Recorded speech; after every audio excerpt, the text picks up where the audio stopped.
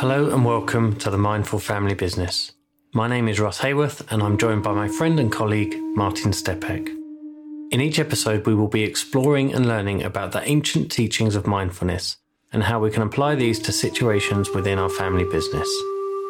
We are also offering access to a program that takes what we speak about and applies it to your own family business. More details of that at the end of the show. But for now, take a breath, relax, and enjoy the show.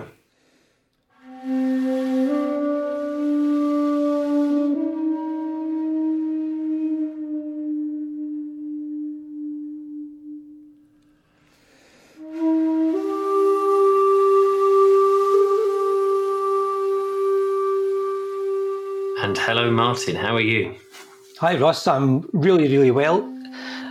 Outside, it's glistening with rain on the streets and on the pavements. So just another day in beautiful sunny Scotland, except the sunny bit.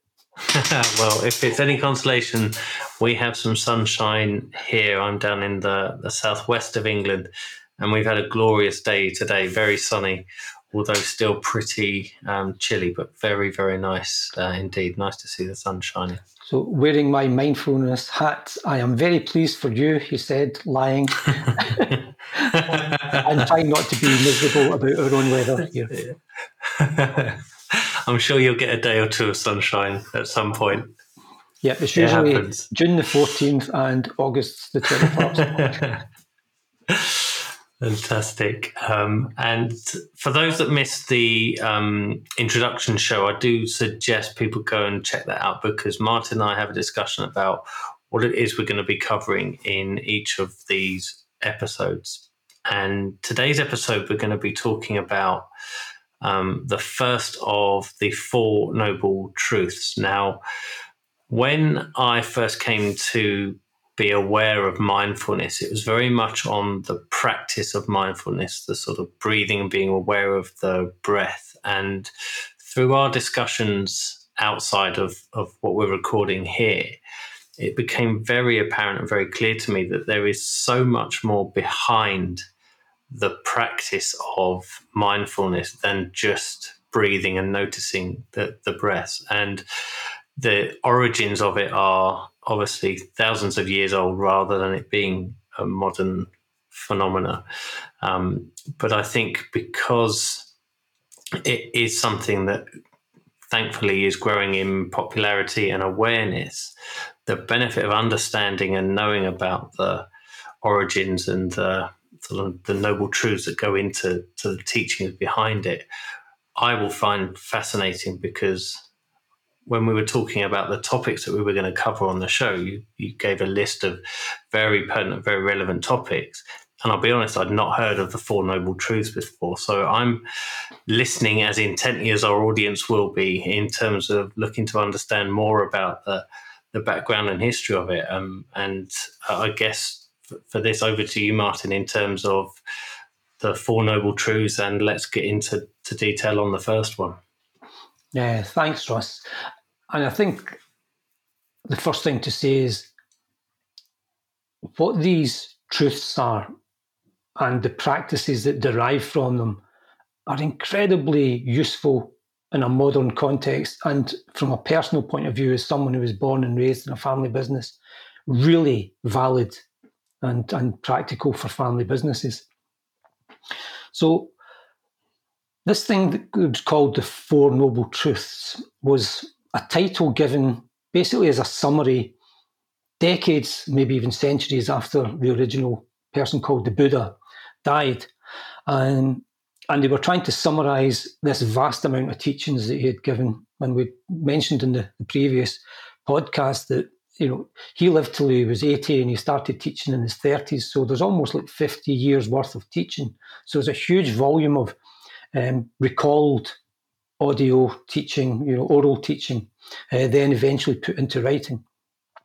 So they were trying to sort of quantify it in a summary way. And this Four Noble Truths title is actually a poor translation, as is so often the case when it's related to Buddhist teachings, unfortunately. What it really means is 4 truths that ennoble you. In other words, 4 truths that make you the best person you can be. And that's the core of it. And the first of those is, ironically, about suffering, about issues, about the fact that through a life we seem constantly to get into problems, whether relationship problems, our own health problems, pessimism, worry, crises going on around the world, local issues, and in a family business context, family clashes, difficulties about things like succession, about whether the next generation should be, could be, ought to be in the business, and in what way. So really when the Buddha was talking about that as a subject, he was really talking about mental dissatisfaction, lack of peace of mind. And it's interesting that his title, the Buddha, is a title given to him. And it actually just means someone who's awake. And that comes from the fact that, according to a story, people saw him after he had sort of attained his, quotation marks, enlightenment. After he was able to separate out his raw emotions and reactions and his wiser side of things, and he could let them go and still remain quite serene. So people saw this really calm, happy guy in northern India at a time when not many people, I guess, were calm or happy. And they said to him, what is it about you? Are you sort of like a god? Are you like some special? And he says, no, I'm just awake. And what he meant was he's awake to the fact that his automatic mind is stressful and reactive and angry. And he's awakened to the fact that you can do something about this and be happy. So that's essentially what the term means. But what he talked about when he spoke about the first noble truth, this truth that you build upon to get happy, truth that you build upon to get away from all of your natural reactions in life that are negative. And it was about acceptance. Accept that life is sometimes hurtful. Accept that sometimes it goes wrong. Accept that your mind is sometimes not your friend, it's your worst enemy. And that's pure, powerful sort of platform from which you build all the other truths and perspectives. And he spoke about 3 aspects of suffering, or 3 different ways we suffer. The first was the straightforward one. You trip and you hurt your foot. That's pain, that's suffering. You've got a headache, that's suffering. Someone shouts at you and you feel down, that's suffering. You lose someone you love, that's suffering. So these are all the natural, physical and mental negatives in our life, if you like. The second one, though, was another one of his great insights. This young guy had so modern a take on life. He says that change often brings suffering. So you're doing something at work and all of a sudden your boss says, we're not doing it that way anymore, we're doing it that way. And by the way, you're not part of it, you're in a new department. And so you have to commute another 40 miles. And boom, it's change. And you didn't want the change because you were happy where you were.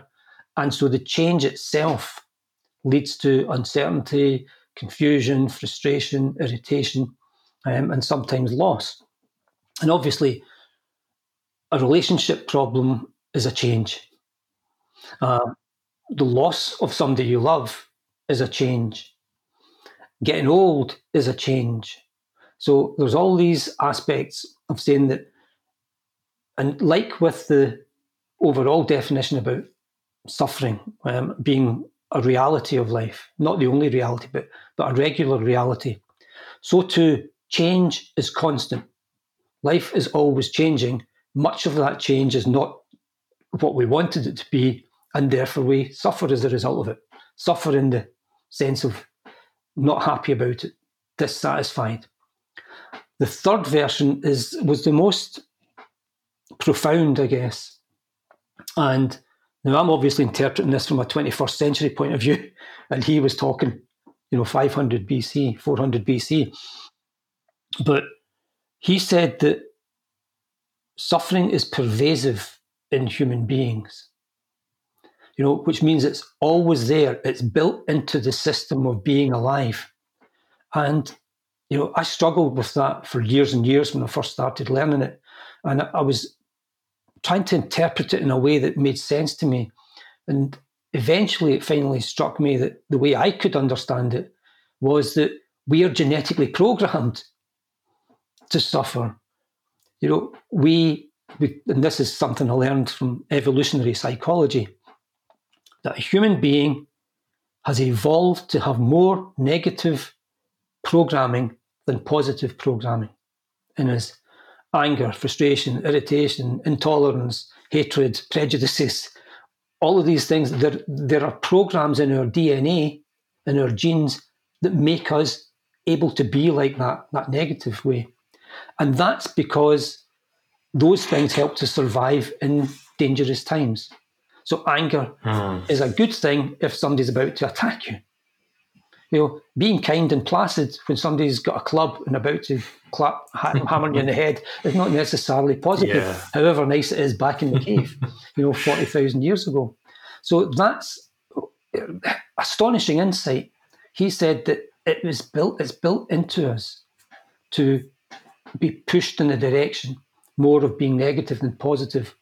And modern psychology has confirmed this in a whole series of tests, and it's called negativity bias. We are roughly 3-to-1 prone to be negative than positive in a normal day. So say 80% negative, 20% positive. And that then has all sorts of negative ripples and causes and consequences. If you're in a bad mood, the folk around you aren't going to get the best of you. They might be in a bad mood as well because of what you say or think about them. And so that ripple goes on. And what we're talking about with mindfulness is the ability to notice these things when they arise so that we don't cause these ripples either inside ourselves or externally. It's incredible a time where there wasn't the ability to prove it through the science, that he was able to come up with it, and not just come up with it, but be right about it in that sense, in that it wasn't, a theory that's since been disproved by the science and by the neurology and neuroscience of it. It's something that has been proven. And if we take that forward into a family business scenario, if we say that there is an inevitability of suffering, that must also be true within the family business, because that forms part of our life, right? And so is the key there from what you were saying earlier about it being an acceptance of the fact that there will be difficult times, there will be difficult decisions, there will be potential conflicts of varying scales within the family and varying degrees within the family. And if there is that acceptance, does that help families to not feel alone and isolated in facing those challenges? Absolutely. One thing I'll just add before I come back to you on that one is this age that the Buddha was around between 400 and 500 BC is called the axial age, because it just seemed that at that time, in various parts of the world, there were some amazing insights gained and gleaned. So this is the age of ancient Greece, Socrates, Plato, Aristotle, Euripides, all these astonishing scientists and mathematicians and philosophers. And also further east in China, you've got the original people who became like the Taoists, a different philosophy that saw the world as constant change, and you had to learn how to live with constant change. So related. to what we're talking about. And also that's when Confucius was around, and Confucius' analects are all about how do you create a harmonious society through rules and guidelines and clear understanding of what everybody's role is. So these were geniuses of their time, and they did it through pure observation, looking at the stars and working out, sort of the seasons. And I mean, in ancient Greece, they worked out that the Earth was going around the sun and not the other way around. It's just, astonishing, without a telescope, without any real tools. So just want to put that there, that because that's important. Mindfulness is about observation. It's about observing inwardly and externally. And then from that observation, being able to determine what the next best course of action is, rather than just being basically the victim of your own mind, its reactions to things. So that's why there's a connection with the ancient, is it's about learning through insight.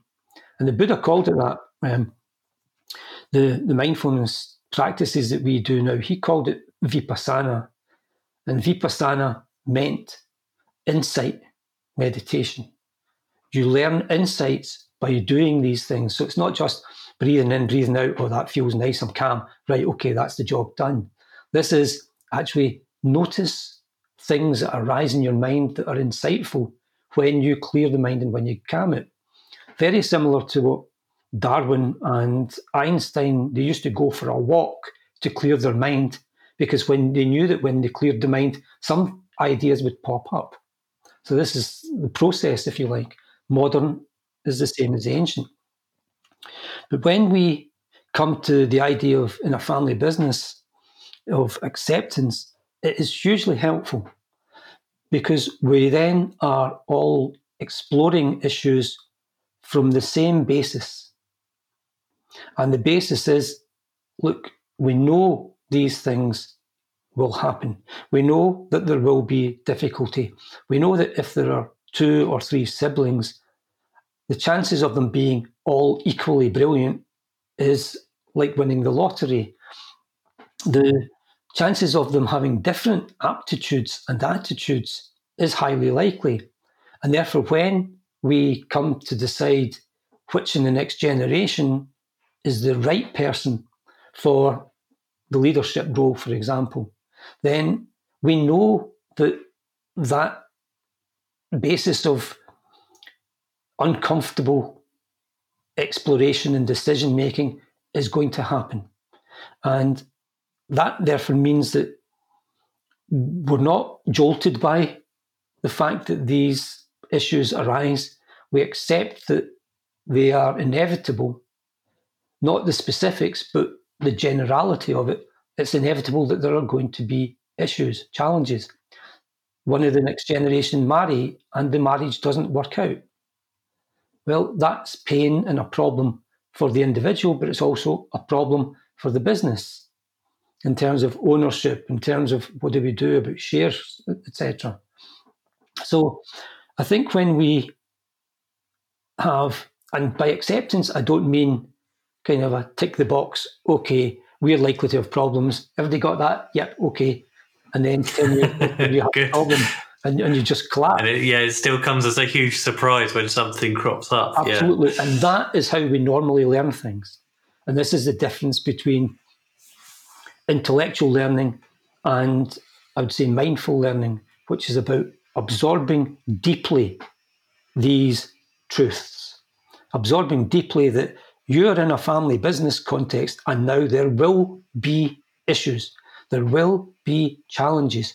Can we repeatedly absorb that fact so that when they come, we are really ready for it? We're not jolted out. So, oh, nobody told me this would happen. And I think that's where good family business education and training comes into it, and having really good family business advisors come into it to help people get to the position where they can manage inevitable issues at first hand. And those issues are painful. Those issues are difficult. And that's what 2,500 years ago the Buddha meant by suffering. He didn't mean you broke your leg. he means you've got a family issue.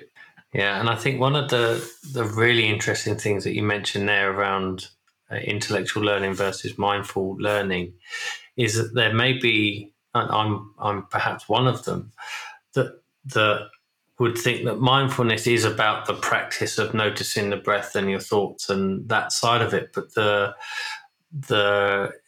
is it a theory? I don't know but perhaps the right word to use, but the basis of utilizing the learnings from mindfulness in the way in which we educate ourselves and each other can have a profound effect within most contexts, but particularly given the theme of the show, the family business context, is it's not about saying, well, if you spend 20 minutes a day with a breathing exercise where you're being mindful, all of a sudden you will have better insights into this. It's about utilizing the teachings from it to apply that to how you learn and work with each other.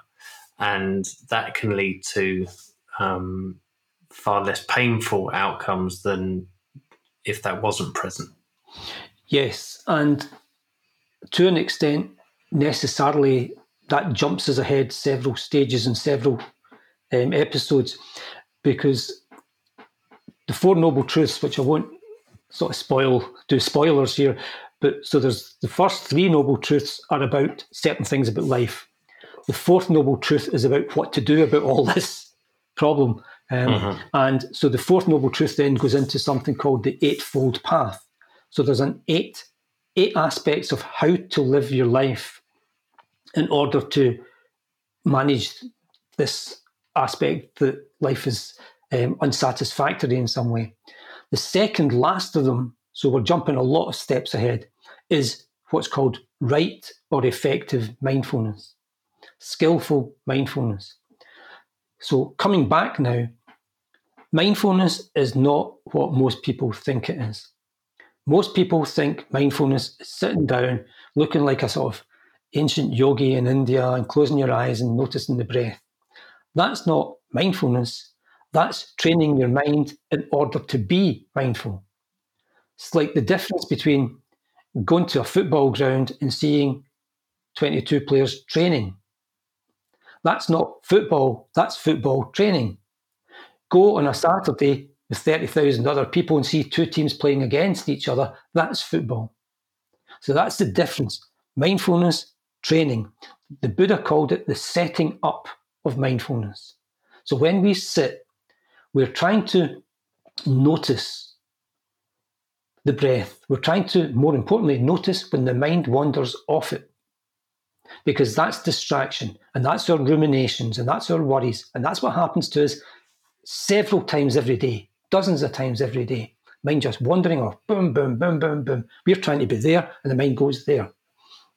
So with mindfulness, or the practice of mindfulness, we're trying to notice when that happens and bring the mind back to where we want it to be.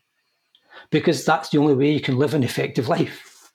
If you live your life with your automatic mind, which we'll talk about in many episodes, I'm sure, taking you all sorts of different places, you can't get on with what you actually want to do with your life. So this practice is about creating a mind that is trained to notice. And if the mind is where it should be, go for it and enjoy it and get the most out of it.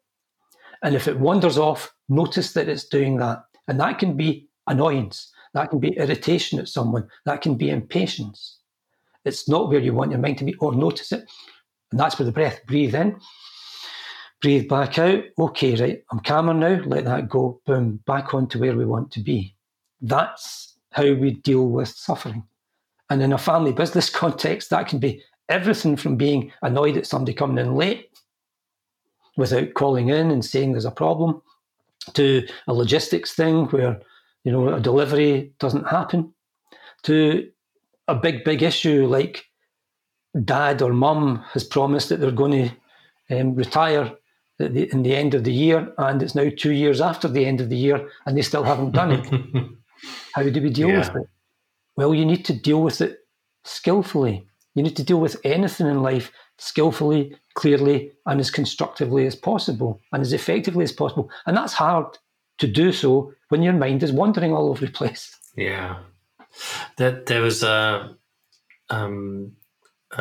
point you made earlier that I'd like to sort of revisit and perhaps dig into a little bit. And I think it demonstrates the difference between one particular mindset and, say, a mindful mindset. And it was that change is constant and everything around us changes all the time. And actually, I think it was a post that you shared on LinkedIn that was somebody saying, every day I wake up and I go for the same walk, and every day it is different.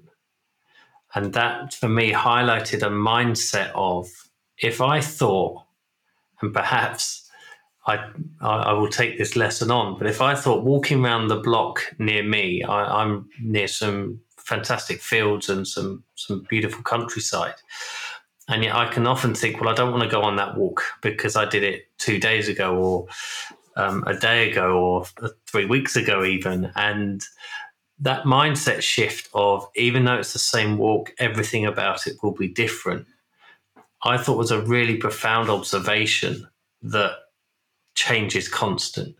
And because of that, it's not something to be feared or to be rejected and pushed away, because there is an inevitability around it. And I think part of my hope with what we're doing with this show is that it helps to facilitate some of that mindset shift away from people's feeling of inevitabilities. And I think when we talk about the inevitability of suffering, you could almost see as that, oh, well, great, that's something to look forward to then. But because it is that, it's the same as the same walk happening and things changing every time. It's just life, and it's how we then adapt and work to that, as we'll cover in later shows as well, I'm sure. That I think is a really fascinating element of the impact that mindfulness and the teachings of it can have on people. What mindfulness teaches with practice, I always say that, practice, because the mind has a very strong tendency to dominate us. And therefore, if we want the clearer, calmer, wiser part of our mind or ourselves to be in control, we have to work at this a lot, because we're swimming against a tide, if you like. The tide is going in the other direction. It's going against overreacting. It's going towards sort of getting annoyed at everything. So we need to work at this. But when we work at it, some lovely things happen in the mind. You start to notice an awful lot more, like the example you gave. It's not even just every day. If you take the same walk every day, you notice different things. If you take the same walk every hour, you notice different things, especially here in Scotland, as we've talked about, because the weather keeps changing. Also, Scotland is, I guess, famous for lots of things, but it's famous for that almost like water paint washed out sort of sky, very pastel-y, very sort of blurry almost. And, you can, I'm looking out the window just now, and the sky is so different to what it was just half an hour ago. And it's the same then, if it's been raining, then the leaves and the bark and the trees are different from when you walked an hour ago and it was dry. And you start to see all these changes and differences. Now, that might be, oh, nice, that's in a countryside thing. But this is the same in a family business context. If you practice, you start to have a clearer, but also a lighter mind. It's less bogged down with routine. It's less bogged down with habitual ways of thinking. So you start to see different ideas for the business. You start to see that we don't need to keep doing it that way. And I wish I'd been more mindful in many regards with regard to the issues that we faced as siblings, because I think now I would handle them a lot more gently and a lot more constructively than what the default family business experts, so-called experts, were teaching at the time. You need to professionalize, you need to do this, and therefore you come in with clunky changes into a system that is very fluid and emotional based, which is a family. And if we can practice these things, we can learn to ride the changes, good and ill, so much more skillfully and so much more enjoyably. I think that's something that is really understated and underestimated in family businesses and in life. Life is to be enjoyed. It's not just to be effective in. You can be effective and miserable. Life is to be enjoyed, and families are there to be loved. And part of love should be fun and enjoyment. And mindfulness helps you see all that and do it, more importantly. Yeah, and I'm a very strong believer that life's not a rehearsal, and that we can't come back next time and go, I wish I'd done that. The only opportunity we have, if there are things we wish, is to look, how can I do things differently going forward. Can I just come in there a wee second, Russ? I think that's such an important point and so pertinent to what mindfulness is all about. Mindfulness states common sense and science when it says the only time you're alive is the present moment. Right now, this moment. That moment I was talking about there is already gone. Later on is not yet here. This moment. What can you do in this moment? And in this moment, if you have a clear mind, you have possibilities. So if you're in the middle of an argument with your brother or your dad about something, your mum about something, and you notice that that's the case in that particular moment, if you're aware of it, the mood, the feeling, and that that's not healthy, you have the possibility of making that better. If you don't notice that it's happening because you're too caught up in it, you just blurt it out, and that causes problems. So with mindfulness, this idea that every moment is precious and every moment should be thought about and used properly. Now, of course, nobody can do that because a moment just lasts like that, and there are thousands in a day. But the more, it's a percentages game, the more moments we are able to notice clearly and decide effectively and well and wisely and generously for others, then the better our days will be. And the better our days will be, the better our life will be. And the better our business will be as well. That what you've just said there's brought a vision into my mind from a film, which is not particularly highbrow. It's Finding Nemo. And it's when the fish are all trapped in the net and Nemo's trying to convince them all to swim downwards so that they don't get dragged out of the water to be landed and obviously served up for dinner somewhere a few days later.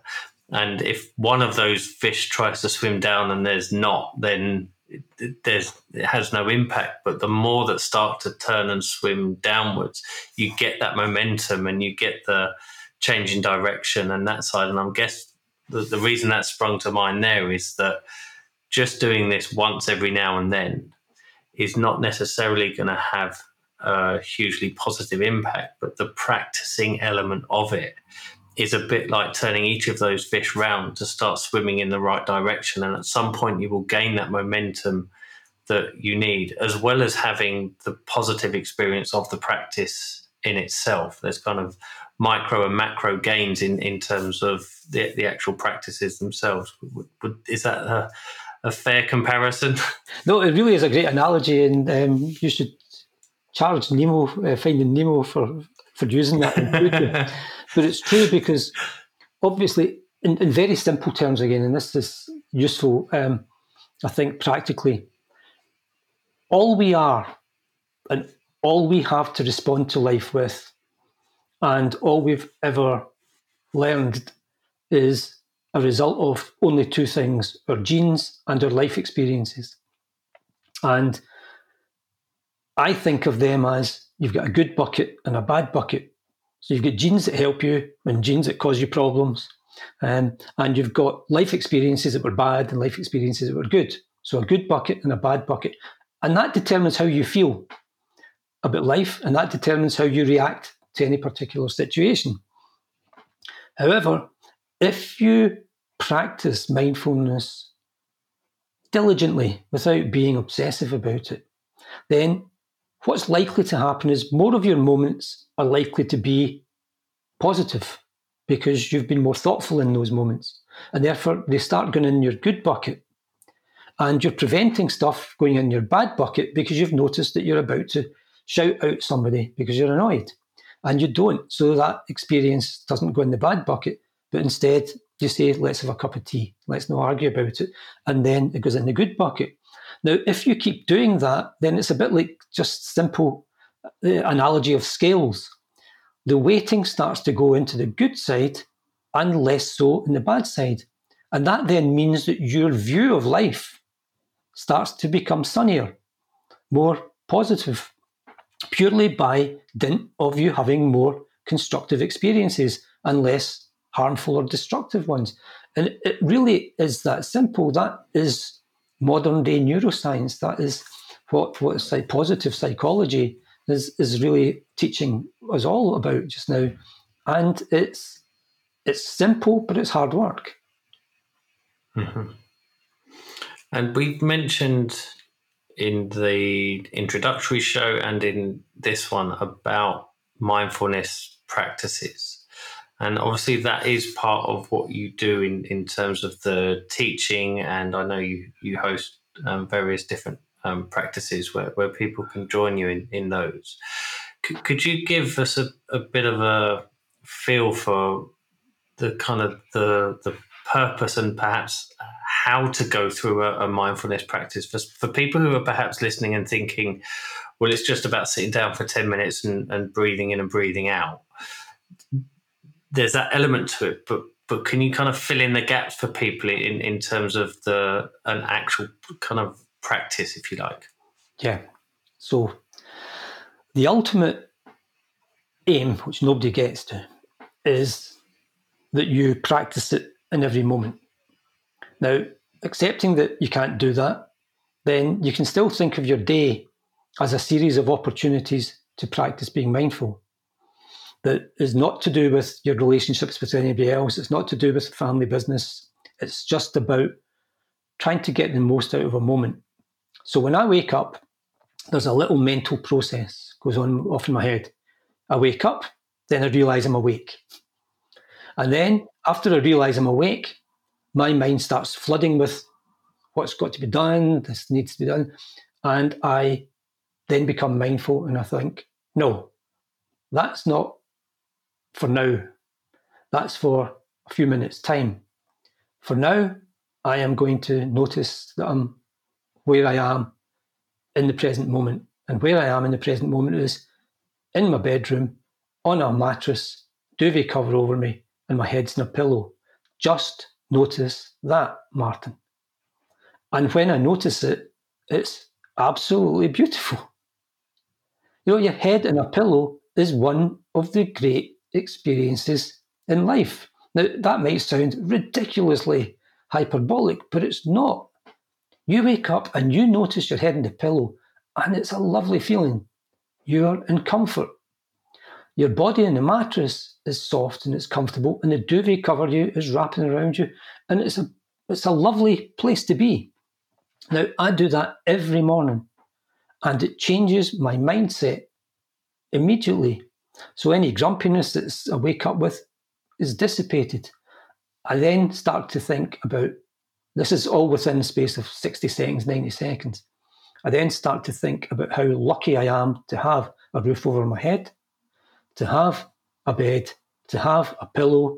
And my dad was sent to a labour camp when he was a teenager and during the Second World War, and went 3 years without ever seeing a pillow. And I can bring that to bear. And because I lost him about 10 years ago, I bring compassion and love to bear. And I think of all the people who don't have beds and don't have pillows deliberately, because love and compassion are positive experiences. So they then are in my head, as well as enjoyment of the moment being in bed. And all of a sudden, I'm a different person getting out of bed. Now, you do that with going in for your shower. You do that with the softness of the clothes when you dress. You do that with the cup of tea or cup of coffee. You do that. You do that with seeing your pets and patting them first time in the morning. And you can have a dozen really nurturing experiences before you even go out the house, before 8 o'clock in the morning. And if you can just find that every person's life is slightly different. So if you can find your own normal everyday routines and start to see what you can make of them mentally, then that's you really being mindful. That's true mindfulness. The sitting down, which I do, and notice the breath, 10 minutes, 15 minutes, 20 minutes, doesn't matter if it's 20 seconds, is training the mind to be able to do those other things better. Fantastic. And for me, that seems a really uplifting and positive note to bring today's show to a conclusion. I think in terms of the sort of understanding that there will be suffering and an awareness of that in our lives and in the family business environment, how we can help to understand and be aware and process that, and then the practice that you've just shared there as a starting point for even just for starting every day. I mean, it sounded wonderful the way you described it, and I think I'm looking forward to putting that into practice myself. So thank you for sharing what you've shared today in terms of the first of the Noble Truths, and I'm very excited to learn more about the next three, and then obviously the Eightfold Path that you mentioned, as well as we proceed through this series. But thank you for that, Martin, and look forward to speaking to you again on the next show. Absolutely, my pleasure. Thanks, Russ.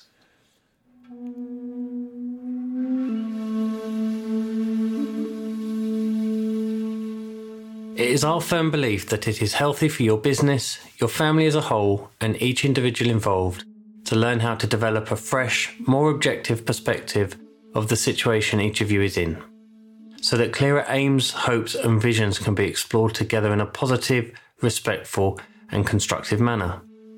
Martin and I have created the Mindful Family Business Program to help you with this. If you'd like to find out more about this, please head to familybusinesspartnership.com/mindful for more information. Or you can email me, russ@familybusinesspartnership.com. We really hope you've enjoyed the show, and if you have, please feel free to share it with your family, and you can even leave us a 5-star review on Apple Podcasts. Until next time, take care.